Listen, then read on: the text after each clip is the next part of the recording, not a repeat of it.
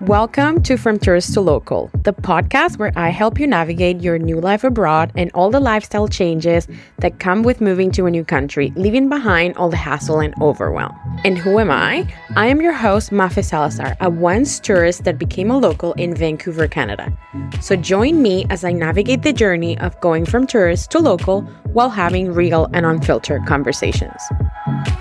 Hello, everyone, and welcome back to the show. And I can't believe that there's only 3 episodes left of the season if you count this one. So there's this one with Dianni Hall, then the next one, and then the solo one, and then that's it for the rest of the season. And it's been such a fun season to record. But let's talk about our guest today. So Dianni Hall is a solo budget backpacker, or she used to be a backpacker, but now she's a digital nomad. She's a podcaster and a freelancer who has been nomadic for almost 5 years. Like, that is a very long time. She started her journey with a solo trip to India, and she hasn't stopped since. Well, she started her journey a little bit before that, as you will listen on the episode, but India was the one that she was like, yes, this is it for me.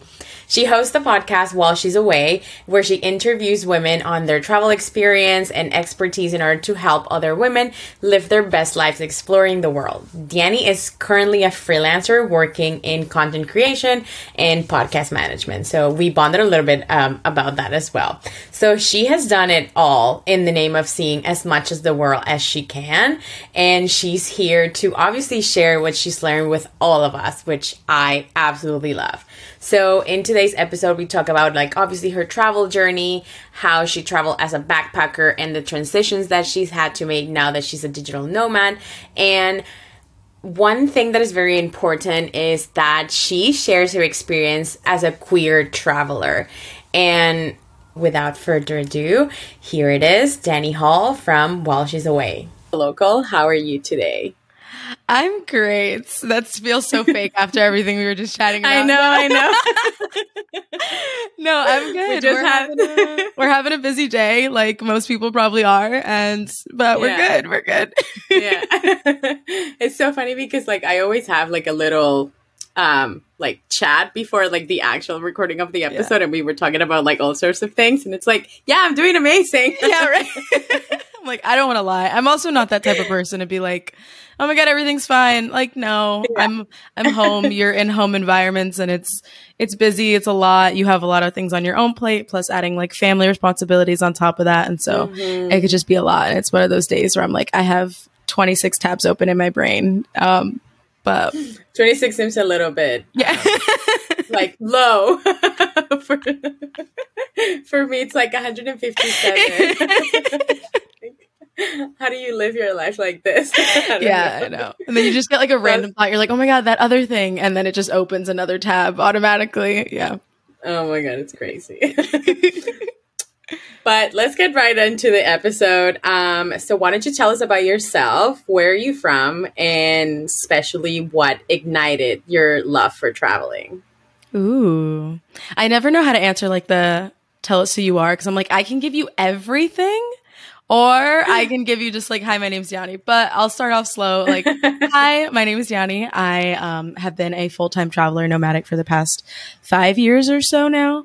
Wow. I currently do a mix, like we talked about beforehand. I mix a bunch of different things, but mainly do like freelance podcast production, a bit of UGC content. I'm a contract editor for a podcasting agency.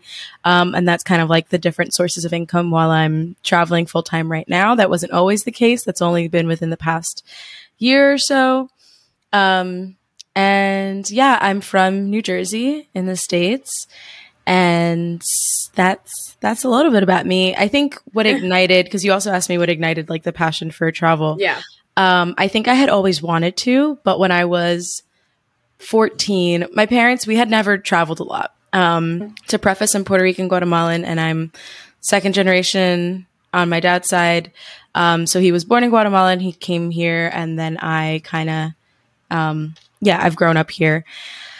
And so we traveled a bit, but I don't know, travel wasn't as much of like a leisure thing. Like we traveled within the States and didn't always have the money to like be going far, do anything like that. And not until I was 14, I was raised super Christian and I went to a private school, and we did missions trips, which I'm aware are problematic.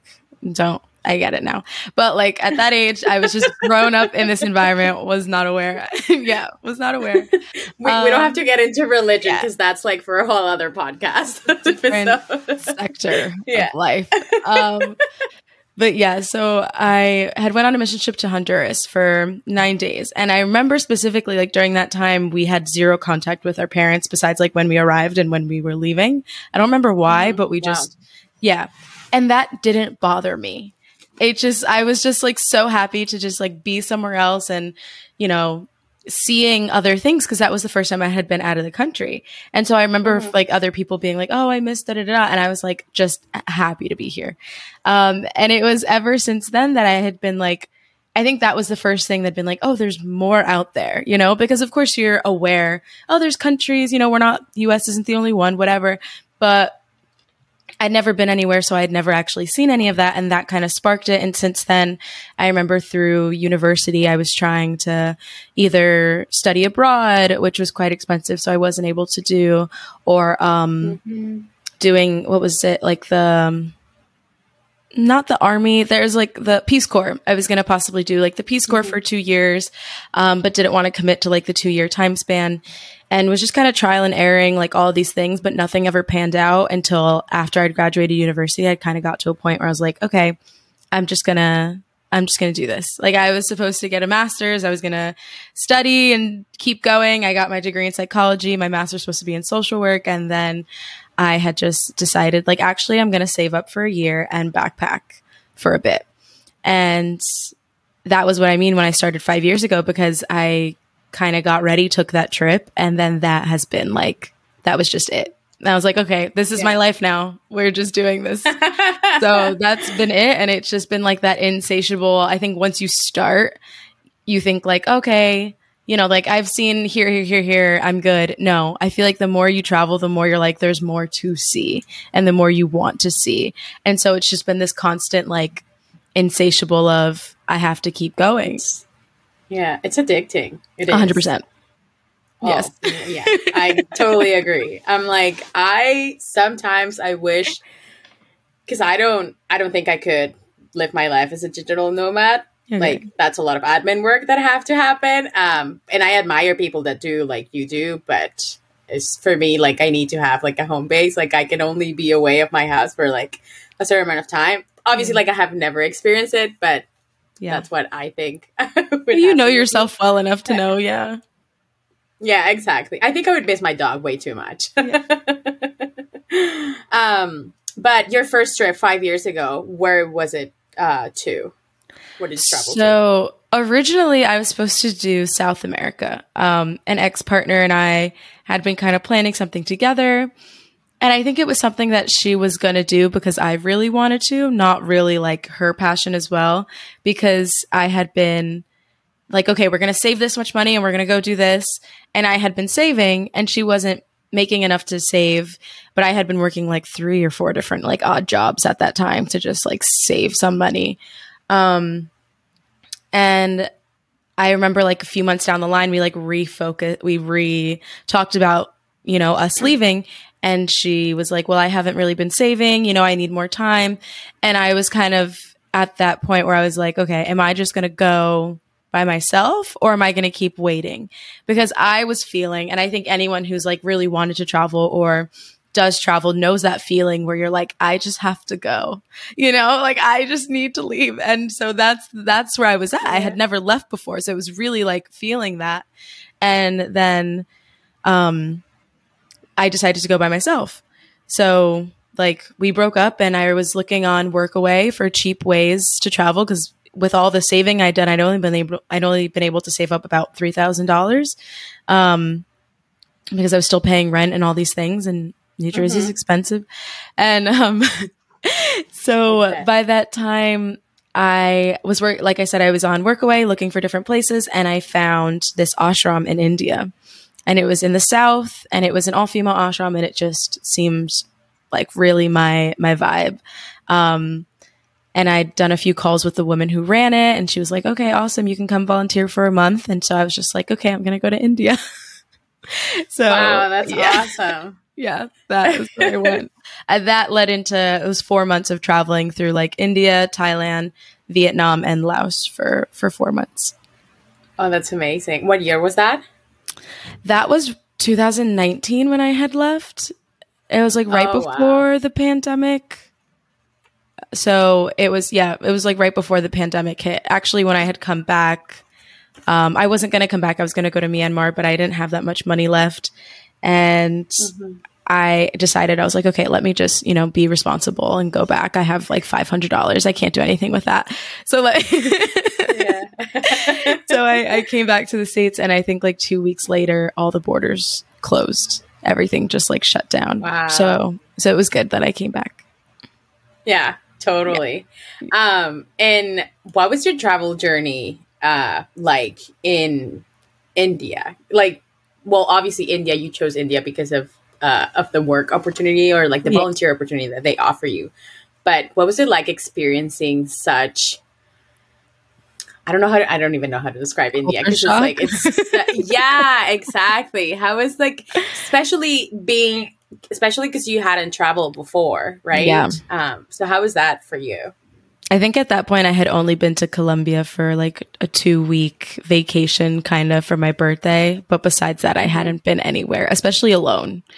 I hadn't been anywhere by myself. So I tell people all the time, that was the best 4 months of my life. Like that was just nothing I do now can top that. Maybe I don't like, as far as I know, because it was that very first one, where it was like, I just didn't know what to expect. Had no idea. Literally, I like to say that I had like burned my life down and threw myself into this like, all right, let's see what happens. Cause I left my relationship, left my apartment, packed up all my stuff, and I was just out.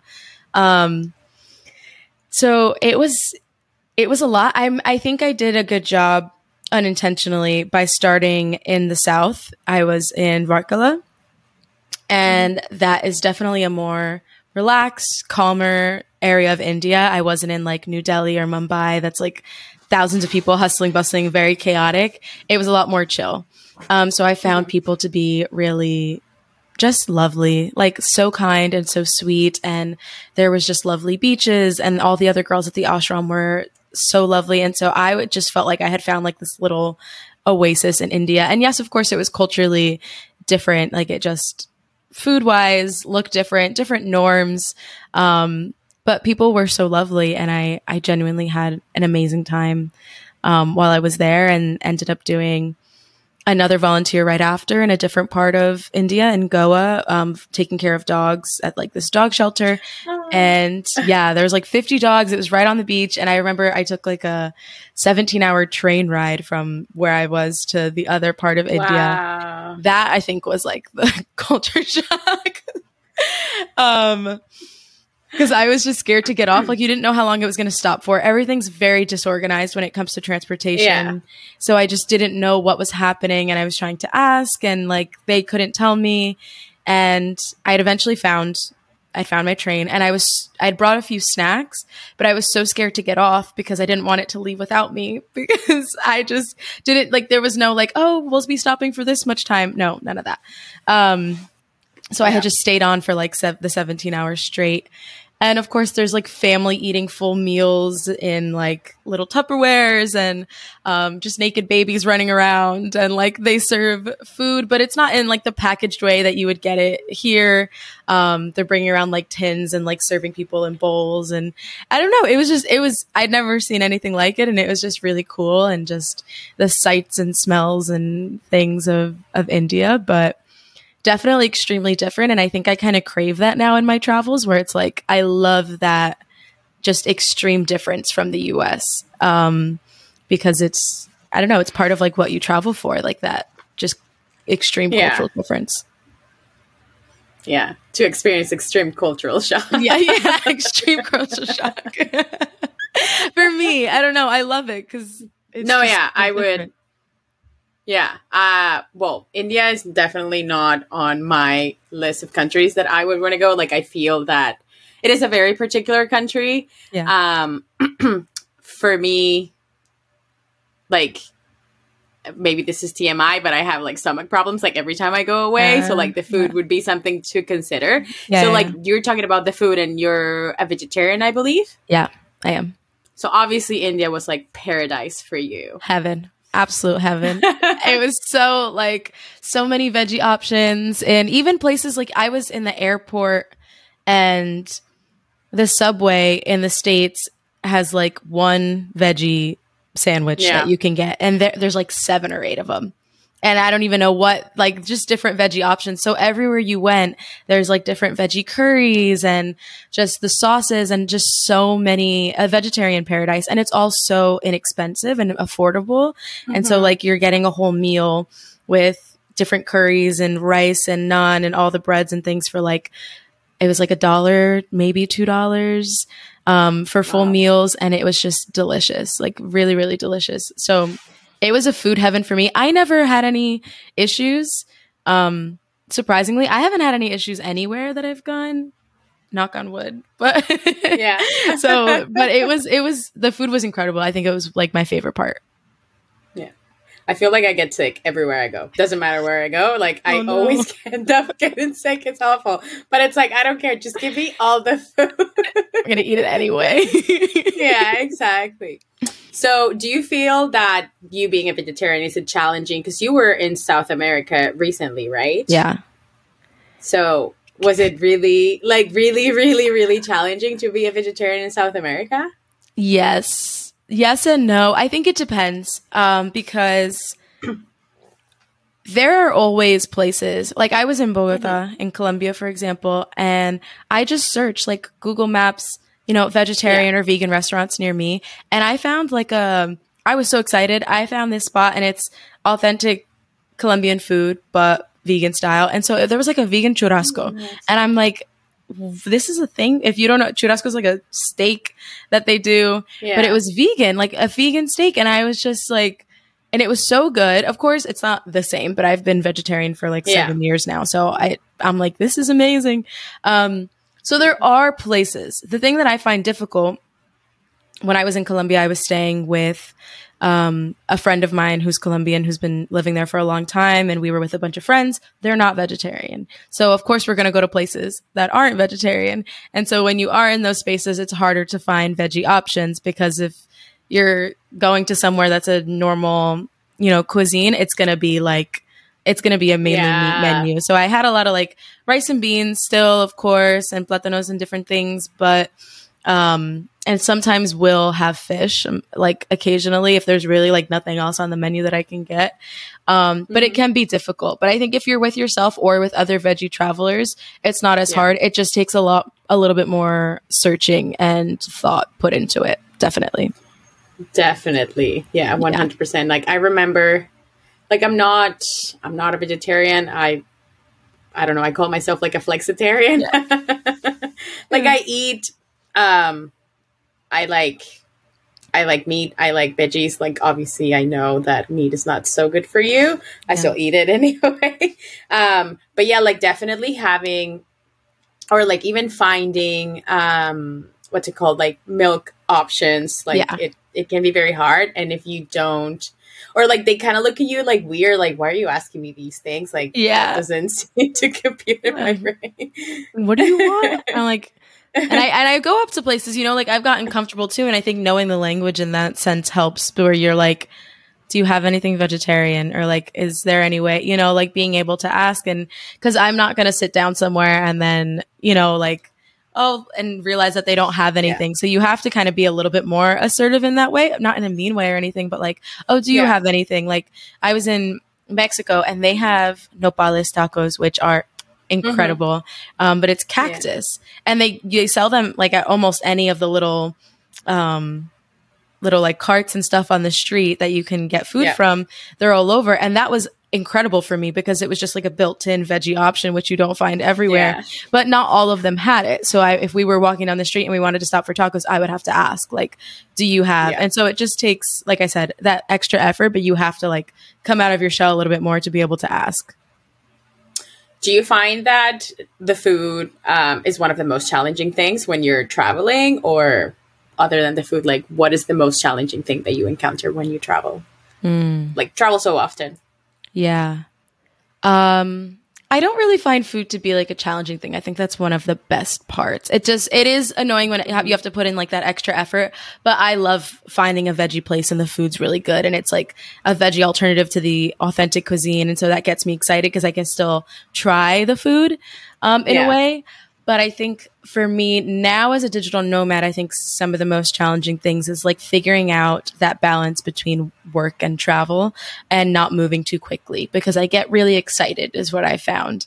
And I just want to like hop from country to country and I forget that I'm no longer a backpacker because there was several years where I was just saving up money and then I would travel and I would just have a bank account of money to like enjoy on. And I had spent the time already saving, so I didn't have to, like, I could come and go as I wanted or do whatever I wanted. And within the past year or so, realizing, okay, that's no longer my reality. And what does it look like now? What do I need? And so my most recent trip, I was away for like 4 months, traveling around for 4 months before I came back home to visit family. I started in Mexico City, and my plan was to do like a month in each place. And so I had done a month in Mexico City, and then I did 3 weeks in Medellin, Colombia with my friend. And then I did like 2 weeks in Brazil and then it like kept decreasing. And then my friend was like, oh, do you want to come to Greece for a week? I'm doing a boat trip. Like you can come for free. And I was like, absolutely. I'll be there. So then I'm like, flying. Yeah.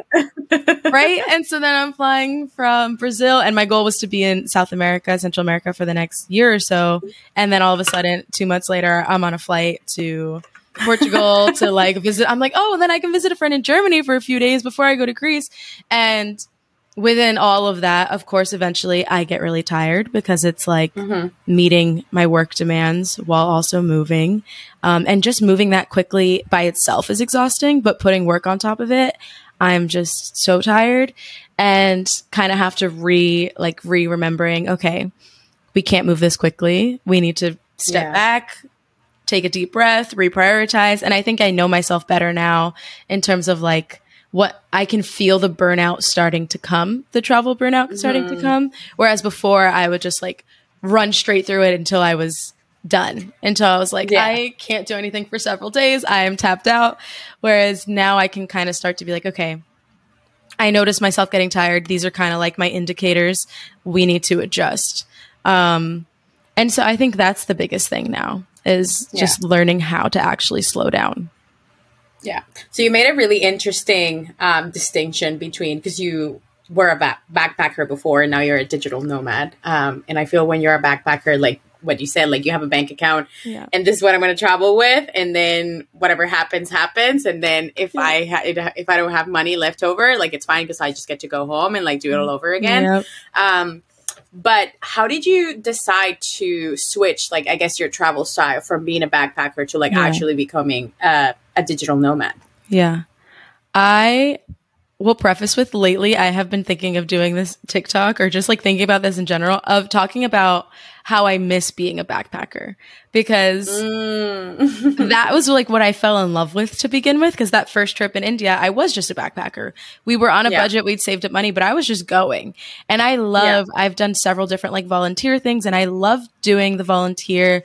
I love finding the budget accommodations. Like that is my jam. I love it. And I think the switch came when like I had done it a few times where I'd backpacked, came home, worked, saved up money, did it again. And I was like, I'm tired of coming back with a bank account with $0.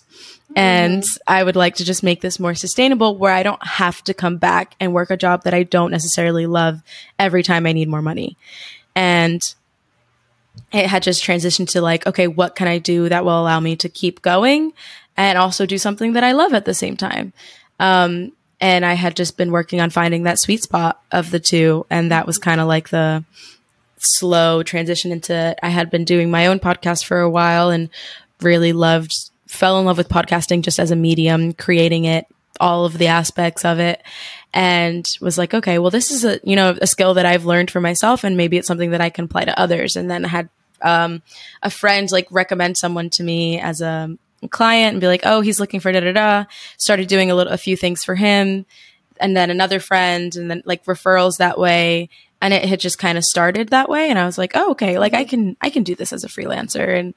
And yeah, that just kind of became like, it kind of happened so organically. And it's funny when people ask me now, like, oh, how do I get started as a freelancer? Or how did you da-da-da? And I'm like, it just, I was like, it felt like from one moment to the next, I was like, I'm doing this now. This is happening, And then of course you become aware and you're like, okay, I'm running a freelance business. Like if I want to find more clients, let's go on Upwork. Like, let's get like a website together. Let's get like some things in place, that I should have. But it kind of happened organically but intentionally. I had wanted to make the switch, but it just kind of, yeah, that's basically it. So now from having a bank account in zero to obviously saving up for whatever it is that you want to do and now being a digital nomad, how do you budget for long-term trips? Because, well, like if you were a backpacker, you obviously have this set amount of money, you go spend it all, come back, do it all over again. But now you're a digital nomad. So now I'm guessing you're a freelancer. So like as a freelancer, like usually the income varies a lot month to month. Like how do you budget for like trips that are long term?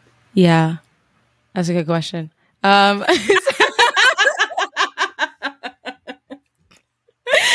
So the last few months, I'll use the last few months as an example. I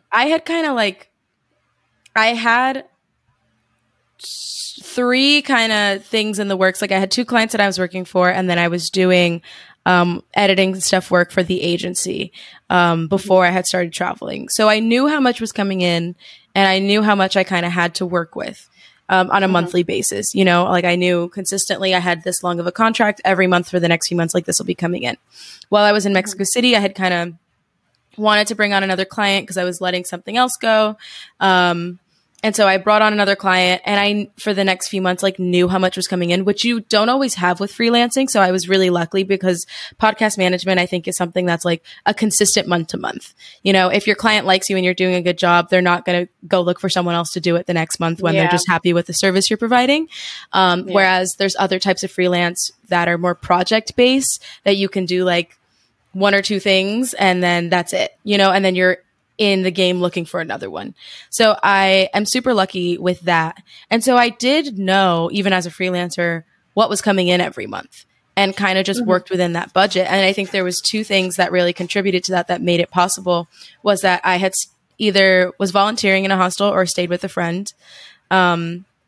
And of course did hostels and like paid accommodations in between then. But like, just because I had a consistent income coming in doesn't mean I was rolling in the dough. There was just like money that was coming in every month, So we were still very much a budget traveler. And I still to this day am very much a budget traveler, but it's just like with a consistent income instead of a bank account full of savings.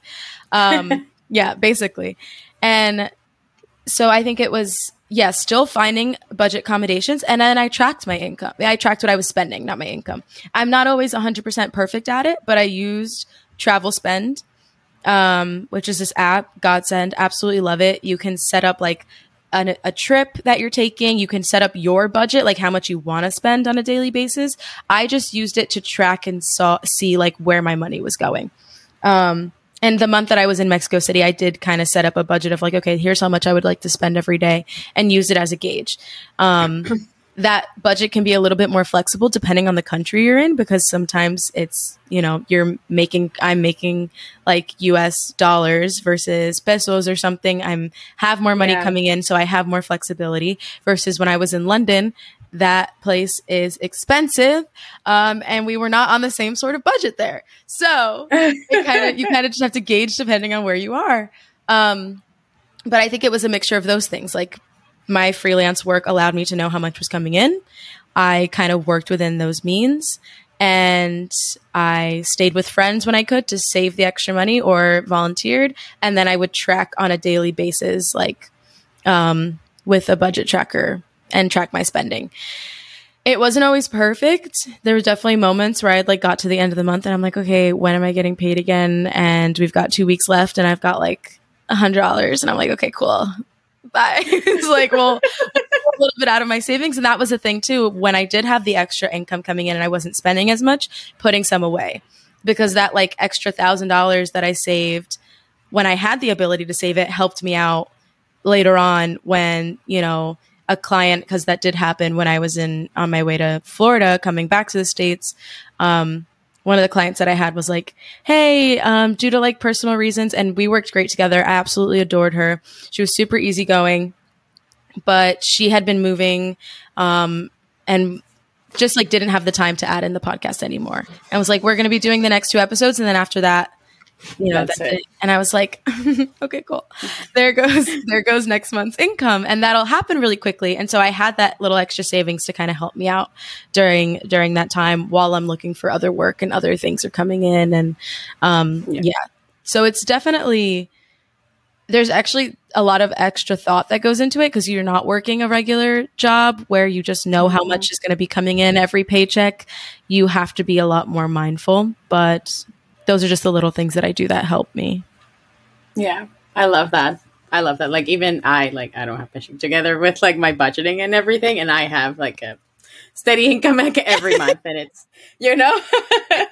everyone's different. Yeah, it is hard. Especially because it's something that they don't teach you in school or like anywhere really. You just have to like figure out what works for you. And yeah. One other question that I had for you was, you said that you're a budget traveler and you like to travel for really cheap. So what are some of the resources that you use more often? Because I want to know, and I'm sure like everyone listening wants to know because everyone wants to travel for cheap, especially. Yes. I am not your airline hacking points and miles girly. I know nothing of that realm. That is not my space. But that, of course, that's one way that you can do it. And there are people out there to follow. I try to save mostly when it comes to accommodations because I always find that to be the most expensive thing. And so whatever I can do to save on that. So like I had mentioned, it would be like staying with friends. But also I've done a lot of volunteering, which saves me a lot of money. Now I tried to do it in Mexico City while I was freelancing. It's a little bit trickier because I'm trying to balance the two of like 25 hours a week or 25 hours a week volunteering and then other stuff. But those two, volunteering was one of like the biggest ways that I saved because I think the whole month that I was in Mexico City, I spent $600 like the entire month on everything like food and living life. And that's because my accommodations was covered. And so I was, like I said, was making a lot more. So I use Workaway and Worldpackers usually for that. And then one of my biggest ones now that I really enjoy is Trusted House Sitters or just house sitting in general. It doesn't have to be through Trusted House Sitters, but that's the one that I use. Interesting. I just did a house sit in Tampa, Florida when I was visiting a friend. I did 2 weeks there for free. And then I've done one in Italy, Spain, and Portugal. And those helped a lot with the budget. And you're taking care of animals or their house usually while they're on vacation, but you get a whole place for free. So I've had like a whole apartment to myself, a whole house in Portugal. I was in the south and they had a huge like yard with a pool and I love animals. So I'm happy to like take care of dogs. That's my jam. So I'm happy to do that in exchange for like being able to stay somewhere for free. So I have this huge, basically like villa. So yeah, those are usually the biggest things. And then I've done some couch surfing. If you're queer and want to couch surf and don't feel safe using couch surfing, there's Couch, which is a great resource. I would definitely look them up. But couch surfing is definitely really helpful as well. Or if you just have friends or know people in different places, there's also resources for that. Like Host a Sister is one. It's a Facebook group.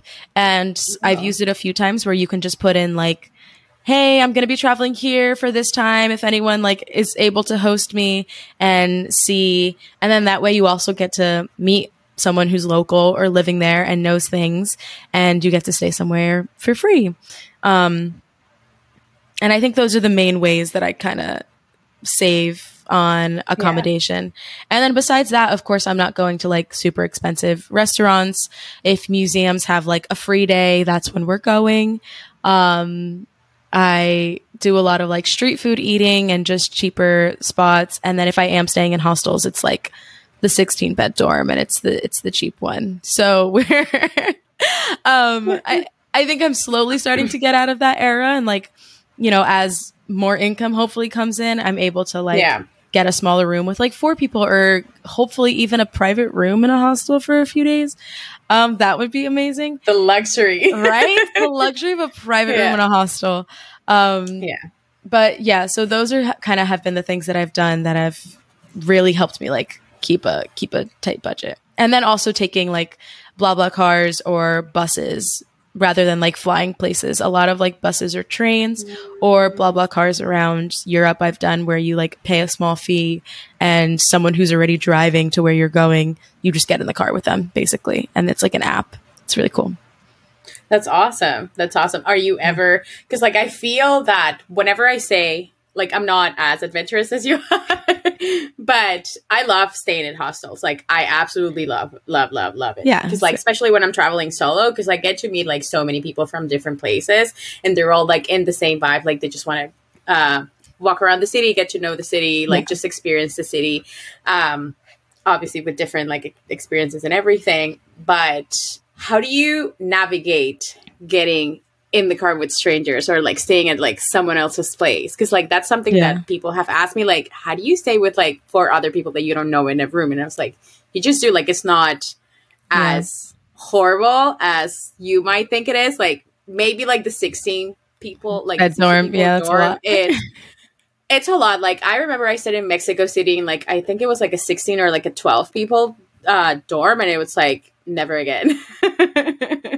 4 is my maximum. 6 maybe if I'm like in a pinch. But yeah, like how do you navigate getting to interact with like strangers and stuff? That's a good question. Or were you ever afraid? I guess is my question. I don't think so. I think I was just like excited. Like I was just like, oh my God, this is so cool when I first started. And so that's kind of like now I'm just used to it. And so it's not really something I would say for people who are maybe adjusting, women specifically, trying an all female dorm, of course, to start. If the hostel offers that, opt for that and opt for a smaller room. You know, like if you're in a 4, my mind just blank, a 4-bed dorm, all female 4-bedroom dorm. There we go. And there's like 3 other women. It's not as intimidating, of course, than being in like a 16-bed dorm. So starting small. And even then I know it's like, that sounds scary, but do the extra research to like find a hostel that has curtains on the bed. So you don't have to talk to anyone if you don't want to, you know, like make sure they have those little things and like pay a little bit more for a nicer hostel. That you're going to feel more comfortable in while you're getting accustomed. But I don't think there's as much pressure as people think. You're like, oh my God, I'm staying in a room with 4 strangers. Yeah. But they're also staying in a room with 4 strangers, you know, like you're not the only who's the stranger. Everyone's the stranger. So, you know, you're all kind of there with the same intention. Like you wouldn't be staying in a 4-bedroom dorm if you weren't looking to like meet people and make friends. And it's kind of realizing that like we're all in this together. Other people are going to be shy as well, but that's why a lot of hostels have like free drinks, happy hour for an hour. So many. Yeah, or just like different things like that for you to go up. So even if you're just in your hostel, you know, room and you have the normal conversations of, hi, where you're from, da-da-da. And then you go up to the, you know, invite them up to the happy hour and have a drink, or like, oh, I found this place around the city. Do you want to go grab a drink there? And it's like, they say no. I mean, you're there for how many more days and then you never have to see them again. But like the likelihood that they'll say no is slim to none. And so I think it's just slowly kind of breaking down that barrier of like, I'm not the only one who's new here. They also don't know anyone else. I'm probably not the only one who's feeling anxious. They are as well. Yeah. And like, let me just slowly kind of break down that barrier. And then you get used to it. And then I look forward to it. I'm like, oh, I wonder who's going to be in my dorm when I get to the next place. Or like, and it's not always amazing experiences. I don't think I've ever had anything like crazy happen. But of course, there's people who are like, annoying, who are like rustling with plastic bags at 6 a.m. packing, and I'm like, you should have done that last night. Okay. Or they turn on the light at 6 a.m. It's like, why? Yeah. Or they come in super drunk like late I at get night. it, but why? Yeah. and they're like making a bunch of noise coming in at 3 a.m. because they went out, or like, you know, I've been in hostels where people are obnoxious, and I get that, and that's annoying. But another thing about me is like, I'm not high maintenance. I'm a super low maintenance girly. And so like that allows me to kind of like navigate into a lot of these spaces, but that comes with just knowing myself. Like, and if you know, you're like, I can't do that. That's not for me. Then opt for the private room, you know, then like save a little bit more for this trip and do the things that are going to make you feel more comfortable. But always stay at a hostel because like you just meet great They're so people. fun. It's so much fun. It's so much fun. Yeah. It's so much fun. Yeah, whenever I travel solo, I always look for hostels, and all my friends are like, but why? And I'm like, because it's so much fun, and I'm going by myself. Like, I don't want to be, like, in a hotel room by myself. Who am I like, talking to? Yeah, exactly. Like, the TV, like, I didn't come here to watch TV. Like, I can do that from the comfort of my own home. Exactly. And that is to say, too, that I made a TikTok about this recently of, like, you're not always going to make best friends as soon as you arrive, because I don't want to set up that expectation that like, oh my god, you're gonna have an amazing time and meet all these people, because there have been times where I've stayed in hostel and like, of course you say hi here and there, but like there's no one that I really like clicked with right off the bat, and I did spend a lot more time alone. But that's also something that comes with just like solo travel of like, okay, I'm okay spending this time alone, you know. So it's like the opportunity to meet really cool people, you don't always. And maybe like that first day you arrive, you're like, oh my God, I didn't meet anyone, but you stay for another 2 days and then like someone else shows up, or, you know, you get out of your shell a little bit and start talking. You're like, oh, you know, actually this person's really cool. So give yourself the space and time to warm up once you do arrive at the hostel, and it's not going to be love at first sight, you know? So yeah. I went to San Francisco last year, and then my intention for that trip was just to like be by myself. So I like, even though I talked to like a few people, I was like, my intention is not to make best friends with everyone, or like for anyone to join me on my trips, because like that's not what I was looking for. But then like again, it depends on like the intention of your trip, what you're looking for, and all that stuff. So talking about being a queer, I acknowledge that I have privilege as a cis straight female, and being a woman is hard enough as it is. Like, I'm part of a minority, like I'm Latin and everything, but how's it like traveling as a queer person? Is that correct? Okay. Yes, that's correct. I have come to love it because I feel like it's exciting. Like, there's so much.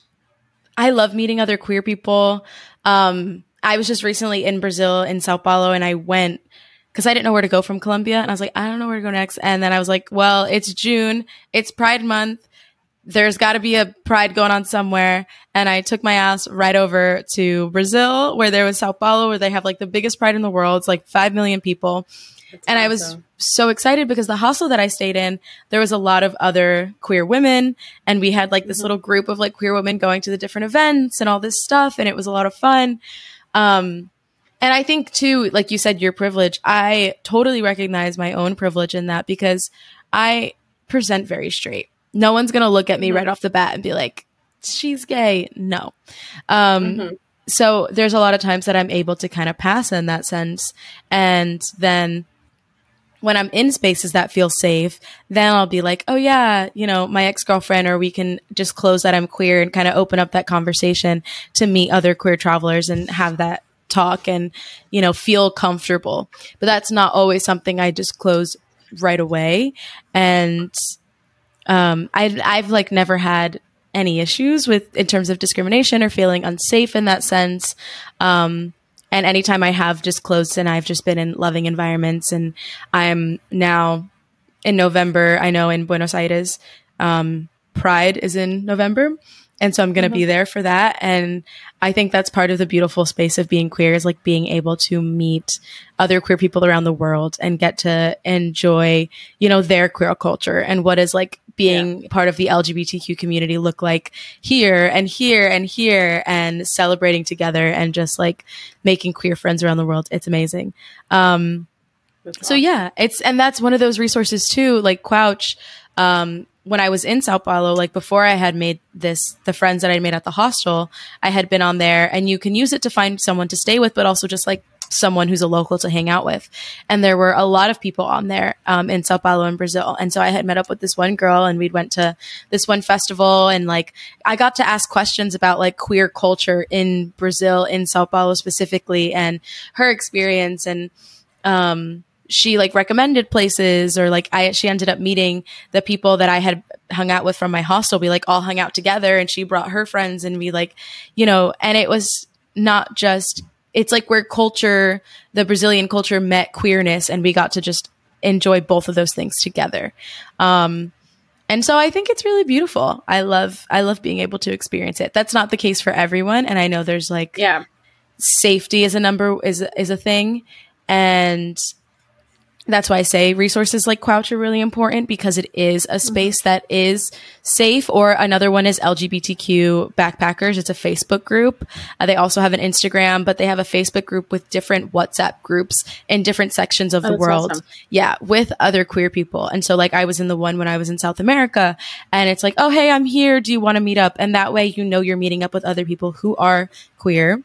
And so it instantly feels like a safe space where you can be yourself and explore the queer culture in that city with other people who, have that same identity. And there's something that's so liberating and freeing about like, yes, of course I meet amazing people all the time, but there's just something of safety that happens when you're meeting someone else who's queer. So I utilize those resources, and I just encourage anyone else who is queer to utilize those resources, because they're really, really helpful. So other than Crouch and the LGBTQ travelers, I think Backpacker, or like, can you share any other resources for queer travelers? There is, but I can't think of the name right now. There's this website, and then I'll give it to you so you can link it in the show notes for if people want to find it. But there is a website specifically for safety wise, where you can put in like the country that you're going to, and it can give you kind of like the actual rules that they have around queerness. If it is criminalized, if, all of those things, the severity of their regulations around queerness. And I think that's helpful to kind of gauge, like, I'm traveling solo, but if I was traveling with a female partner and we're together, like, that can kind of look differently. And you don't always want to like present super queer in those spaces. And so just knowing like that, like when you're out in public, of things to be mindful of, or maybe you'll like, I'm not going to go there. I'm going to go somewhere else where like queerness is more widely accepted. So I'll give you that website so people can go use that to kind of search in more detail. But I think right now, the only two others that I really use mainly are Couch and the LGBTQ Backpackers group that are super helpful. Amazing. Yeah, everything that you have mentioned for resources is going to be linked in the show notes. So be sure to check those out for all the resources that Dianni has given us. But yeah, this has been an amazing conversation. I absolutely love talking to you about all things backpacking, digital nomad, and obviously traveling as a queer, because I don't feel that a lot of people are very open on their experience. Like traveling as queer. So this is amazing. Yeah. But yeah, where do you usually hang out? Where can people find you? My favorite places to hang out are Instagram and TikTok. So you can come find me there. On Instagram, it's at While She's Away Pod. And on TikTok, it's at While She's Away only, I think. And then, of course, the podcast and season 3 launches October 17th. Where I did an interview with Couch and just other queer friends. And so if you are a queer traveler, like, that is definitely going to be a lot more queer interviews, LGBTQ related travel stuff in that season. But yeah, if you want to come hang out with me there, and I just talk about a lot of the same stuff of, interview women on their experiences, getting into becoming a digital nomad, budget backpacking, and all the things in between. But thank you for having me. Yeah, no, thank you so much for deciding to spend your time with me. This was amazing. And I feel like it's the first time that I have actually have a queer person in the podcast. So this is great. One of many. I'm honored to be the first. Well, thank you so much for your time, Dianni, and I will see you around. Thank you. Thank you so much for listening to the From Tourist to Local podcast. If you enjoyed this episode as much as I did creating it for you, share it on your favorite social media platform, and please tag me at Mafe Salazar so I can reshare it. Remember to rate, review, and subscribe to the podcast so you don't miss any episodes. And don't forget to follow me on all social media platforms. I love to connect with all of you. I am on Instagram, TikTok, and if you want to support the podcast, check out our Patreon. All of the links can be found in the episode notes. Thank you again for the support, and until the next episode.